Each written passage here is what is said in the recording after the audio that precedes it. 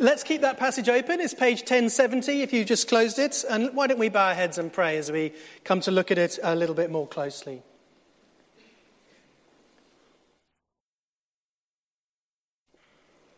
Heavenly Father, we thank you for your word, the Bible. Thank you that you've chosen graciously to reveal yourself and your ways to us in this book. Please help us now to understand what it says, that we might know you better and live a life that is pleasing to you and satisfying for Jesus' sake. Amen.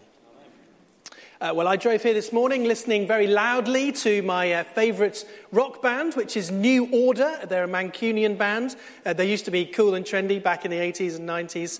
Now they're just a bunch of 60 and 70-year-olds. But I like them, and I think they're great. And they released a new album a couple of years ago called Music Complete.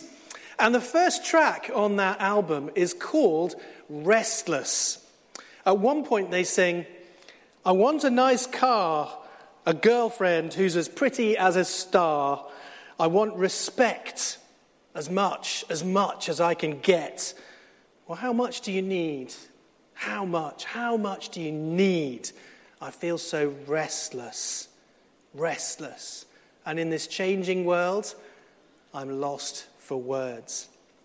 I won't sing it to you because that would empty the building very quickly. But these words, they seem quite basic, but it expresses something deep and profound. In the video that goes with the song, which I wasn't watching on the way here, there's a young man in the video, and he's crowned king in a nightclub. And then he goes around enjoying himself in all the usual ways and throwing his weight around. But the whole thing just screams out restless, searching, dissatisfied, longing. At the end, they kind of ride off on horses into the sunset, but there's still that nagging feeling. It's the same old story, isn't it? New Order sing about it in a heavy-hearted sort of way, just as the Rolling Stones 50 years ago sang, "I can't get no satisfaction," in their cynical and frustrated way. St. Augustine was right. He had a pretty wild life himself, before he became a Christian 1600 years ago. At the start of his Confessions, his autobiography, Augustine confesses to God, "God, you made us for yourself, and our hearts are restless until they find their rest in you." And it's that theme of thirsting for something, needing something, that I think comes out really strongly in this passage from John's Gospel that we're looking at this morning. Jesus talks about what we should do with our lives, what we should put our energies into if we want to be truly satisfied. He uses the image of food and drink, basic things, to think about what it is that will really fill us up and make us complete, give us the kind of life that we will all really want. And the first thing Jesus says to us this morning from this passage is, don't waste your life on here and now Christianity. Don't waste your life on here and now Christianity. Verse 26 of John 6, he says, "Very truly I tell you, you are looking for me not because you saw the signs I performed, but because you ate the loaves and had your fill. Do not work for food that spoils, but for food that endures to eternal life, which the Son of Man will give you." Well, what's he talking about here? He's talking to a crowd who are following him around the Sea of Galilee in the north of Israel. And at the start of the chapter, Jesus fed 5,000 of them in a miraculous sign that pointed to his identity as the God-man. After that, they tried to forcibly take him and make him into their king. But he slips away from them, secretly.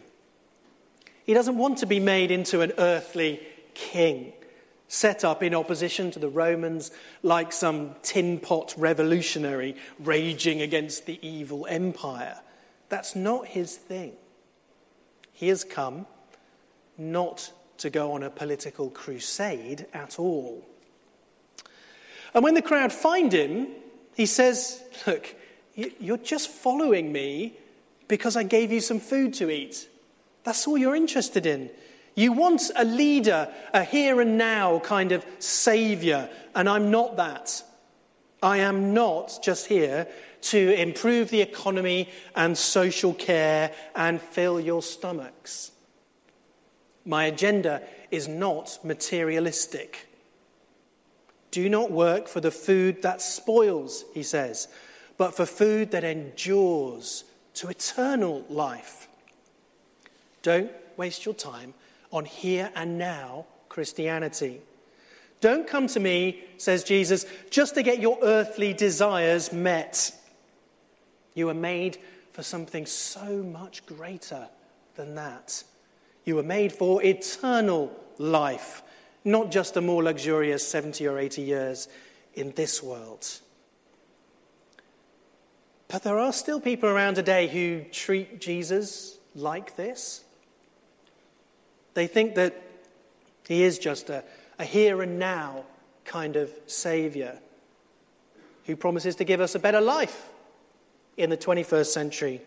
So I saw this comment recently on Twitter where a celebrity Christian said this. He said, Christianity is supposed to be not so much about life after death as life before death. Quality of life right here, right now, of which poverty and injustice rob so many.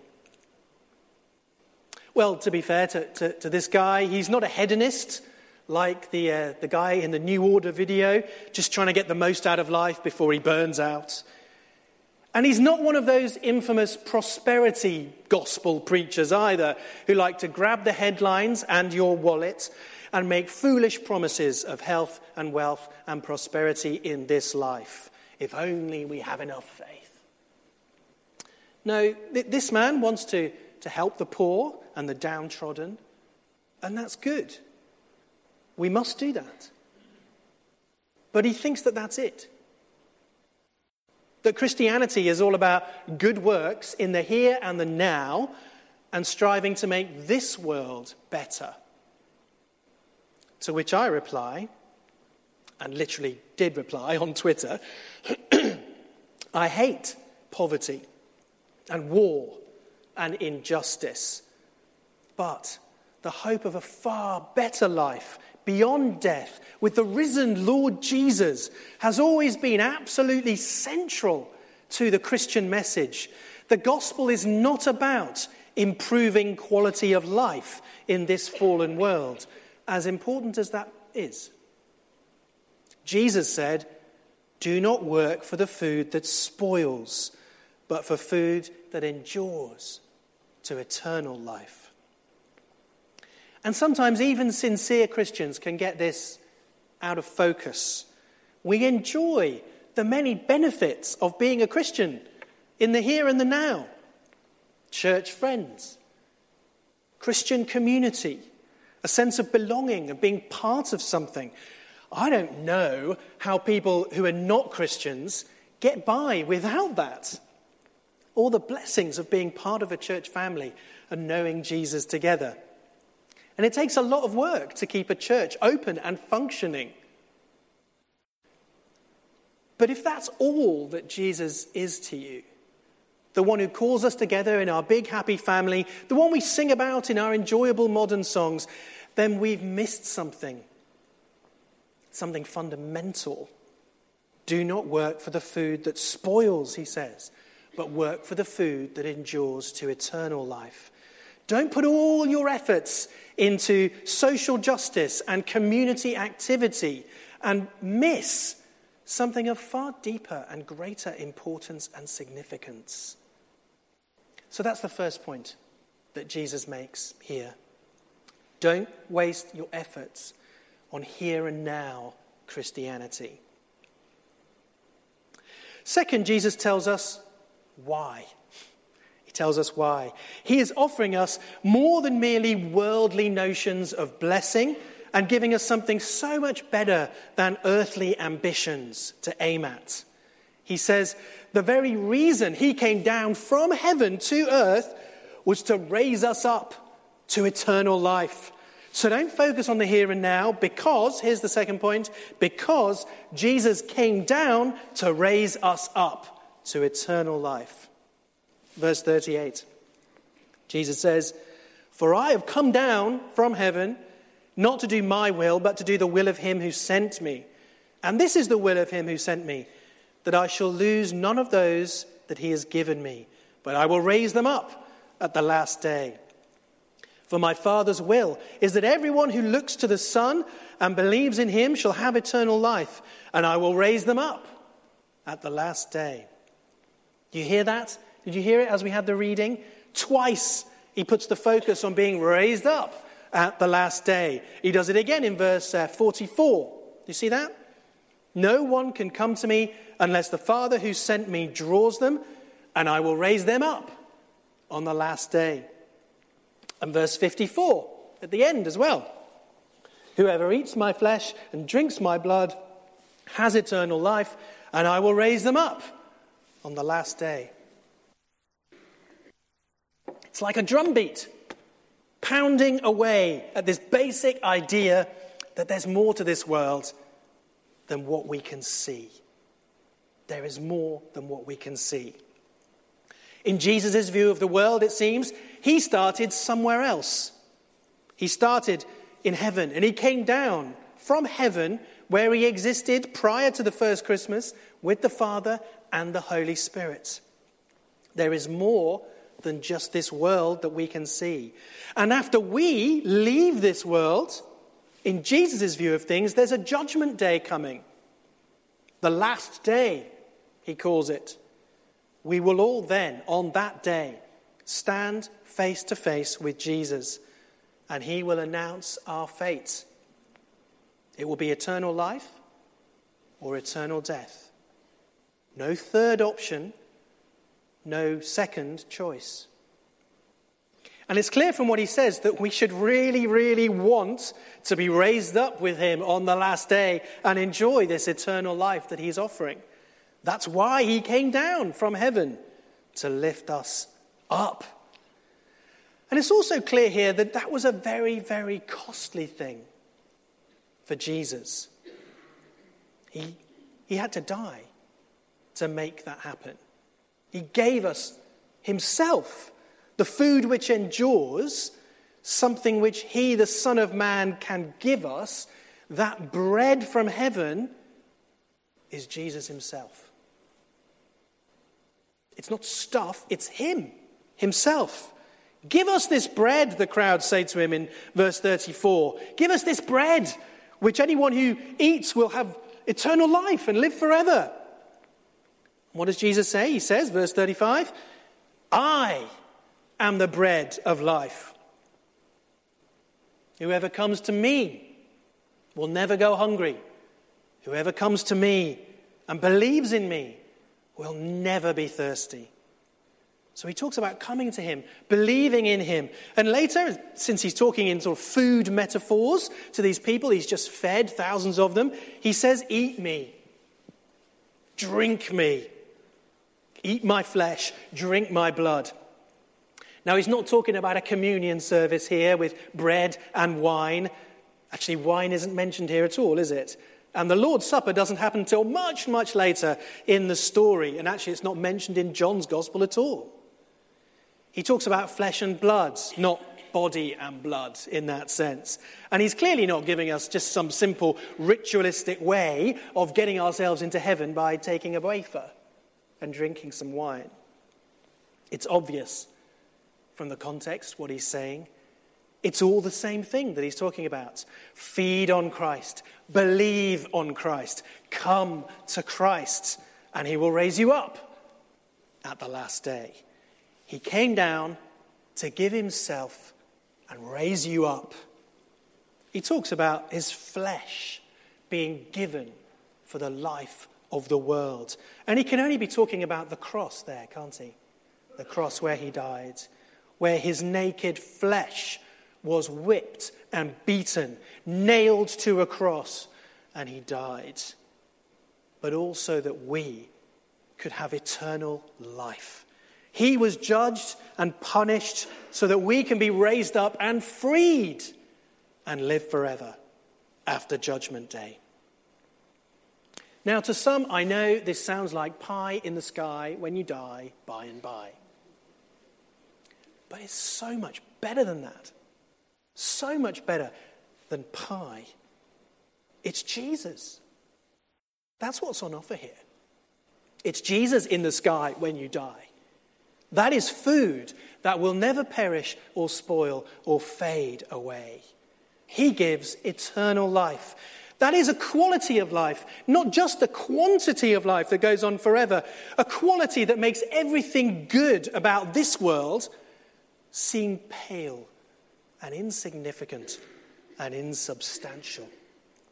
Because Jesus, he's richer and finer than the best wine. He's better than steak, better than chocolate, better than sex, better than any high that you can think about or even imagine. Here, in this world, as good as it often is, every silver lining has a cloud. But in heaven with Jesus, there are no clouds, none at all. Only the sunshine of his warmth and glory. That is the food that endures to eternal life. Something worth living for and worth dying for even. Because it is so much better than anything that this world has to offer. And there is no price too great that won't seem like a pittance once this is in your grasp. So don't waste your efforts on here and now Christianity. Because Jesus came down to raise us up to something so much greater. He died that we might have eternal life. But finally, in this passage, the Bible invites us to consider our own response this morning to what Jesus is offering to us. It asks us, will you grumble, argue, or feed on Christ? That's my final point. Will you grumble, argue, or feed on Christ? Because there are basically only three responses to Jesus in this passage. Do you remember them? First, we heard that some of the audience grumbled at what Jesus was saying. Verse 41, when they heard him, the Jews began to grumble about him. Isn't this Jesus, the son of Joseph, whose father and mother we know? How can he now say, I came down from heaven? So they grumble because they think that Jesus' claims are far too exalted, that he's got too big for his boots, this local lad. He came down from Nazareth, not from heaven. We know his mum and dad. He's just a carpenter. Who does he think he is? Well, you can find out more about who he is in that Discover course that Richard was telling us about earlier. But these people, their thoughts about Jesus are far too worldly and human. They can't see what all these miracles were pointing to. They're signs showing us who Jesus is. Water made into wine. Feeding 5,000. Walking on water. This is no ordinary man. And yet they talk about him as if he was just some merely human celebrity and not the Word made flesh, full of grace and truth. Like the Old Testament Jews who grumbled in the desert when the manna fell down from heaven, they would have preferred, cucumbers and leeks, and to go back to slavery in Egypt than to be there in the desert with the bread of heaven. These people also dismiss Jesus because they haven't looked carefully enough at who he is and what is on offer. They'd rather sneer and mock and complain and continue with their worldly religion, which always leaves them a bit hungry. They'd rather do that than give Jesus the benefit of the doubt and be satisfied beyond imagination. Is that you? Secondly, there are some people who argue as well as grumble. Did you hear them? in verse 52. Then the Jews began to argue sharply among themselves. How can this man give us his flesh to eat? Why is he talking about eating his flesh? Well, admittedly, there have always been some people who get a bit lost over this bit. Taken literally, of course, it's obscene. It's repulsive and definitely not kosher to eat someone's flesh and drink their blood. Though, we're perfectly used to this kind of metaphor, this kind of way of speaking, even in our own language. As one commentator says, we devour books, we drink in lectures, we swallow stories, we ruminate on ideas, we chew over a matter, we eat our own words. Many of you are grandparents, I know, and perhaps doting grandparents often say about their grandchildren that they could eat them up. Well, I hope you don't mean literally. But we know what you mean. We understand this kind of way of talking, don't we? So it's not really that complicated, what Jesus is saying. But, any old excuse for not doing what he says. As I mentioned, there are some people who think that it's all about the bread and the wine of the Lord's Supper, Mass or Holy Communion, and that Jesus is here offering us an automatic ticket to heaven for anyone who partakes on a Sunday. But that's obviously not what he's saying. Obvious, isn't it? Many have taken communion without taking a seat in heaven. Judas was at the Last Supper. And many have been denied the sacrament. They've never been to a part of a meal where we remember what happened on the night where Jesus was betrayed.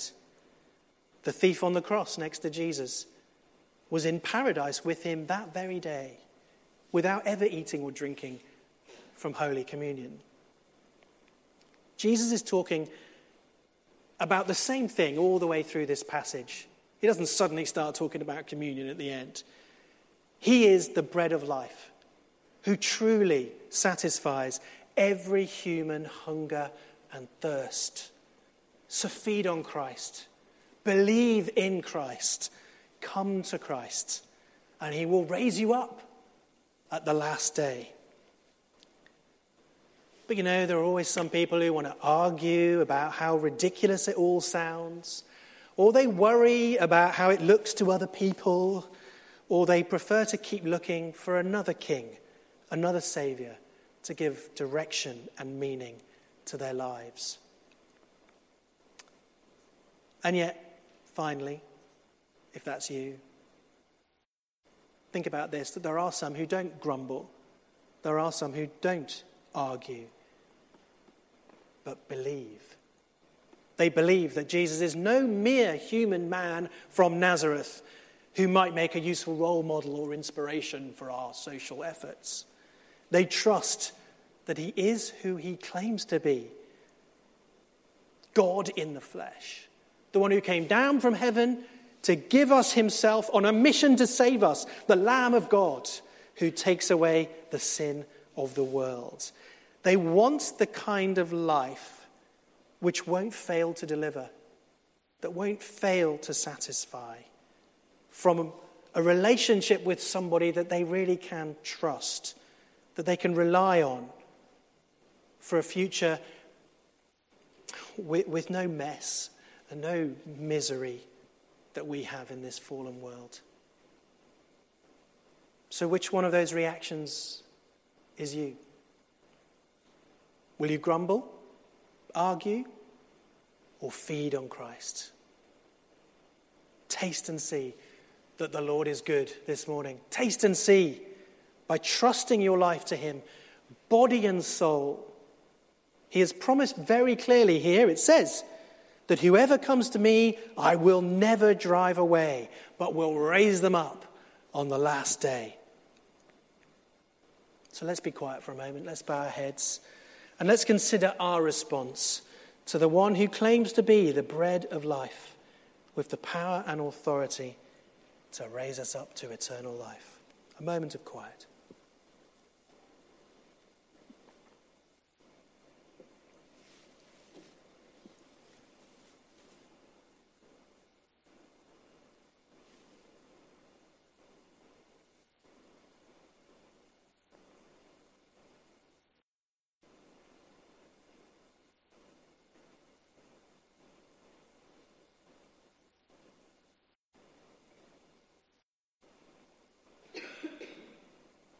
So we pray. Heavenly Father, who sent your Son, Jesus Christ, to suffer death on the cross for our redemption, raised him to life again, and seated him at your right hand on high, give us grace to draw near to Christ today, that feeding on him, chewing on his word, we may enjoy even now, by the power of your Spirit, that eternal life which he has promised to give.